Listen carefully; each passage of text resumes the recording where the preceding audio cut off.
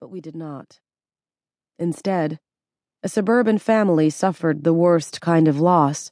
My own family became embroiled in controversy.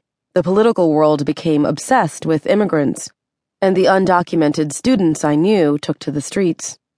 Fortune handed me a messy braid of narratives, spliced together by bizarre connections. In the end, though, this is what immigration is like. Inherently messy.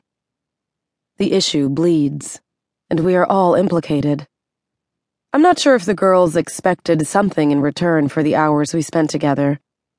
I made it clear on several occasions that I could not give them financial assistance, but sometimes I wondered if they expected some other, less tangible form of aid.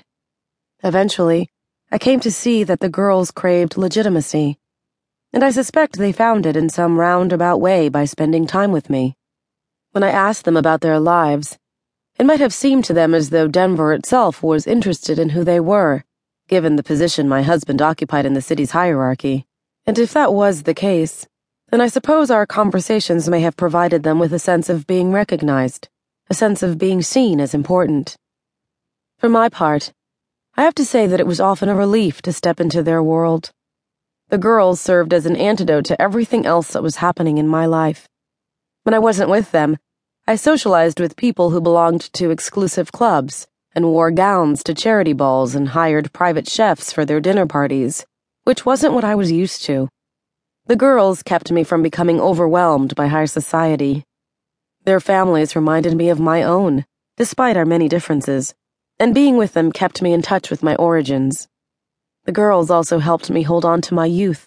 As I spent time in their company, I learned how to send text messages and started dressing less conservatively and relived my girlhood relationships. In the neighborhoods where the girls lived, few people had expectations of the mayor's wife, and I was free to be myself. Overall, I am certain that I got at least as much from the girls as any one of the girls may have gotten from me, and probably much more. Many people in this book entered the country illegally, and to protect them from any repercussions, I have changed their names.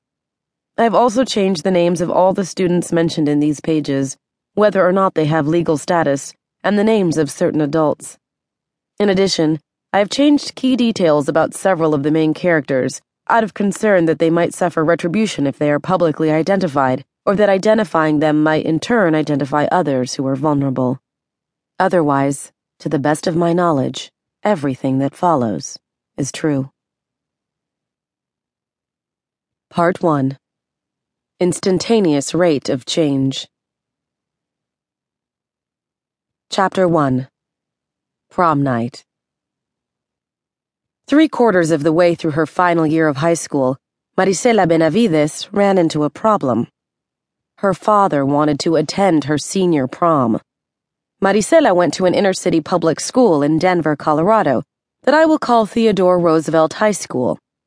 On Friday, April 23, 2004, 24 hours before the prom, she took a break from arguing with her father to appear in the school's annual dance recital. Halfway through the performance, Marisela breezed into the auditorium looking like a Vegas showgirl. She wore tight black satin trousers, a see-through white shirt, a revealing black camisole, copious amounts of makeup, and a liberal application of silver body glitter. Her hair was a froth of curls. It was intermission, and Marisela had come in search of her friends, still wearing her dance costume. As soon as she appeared in the audience, a group of peers moved into orbit around her. In their galaxy, she had the gravitational pull of a large star. One of the girls asked about Marisela's ongoing negotiations with her conservative Mexican father. "I don't know what to do," cried Marisela. "He still says he's going to come." For several years, Marisela and her parents had been warring over the pace at which she was growing up and the extent of her Americanization. Marisela was a straight-A student. AP Chemistry, AP Calculus, AP Literature, Chicano Studies, Sociology, and Dance, who also liked to party. She divided her time equally between boys and books. The question of whether she would be allowed to go to the prom without her father marked the latest in a series of battles over how much freedom she should be allowed. As usual,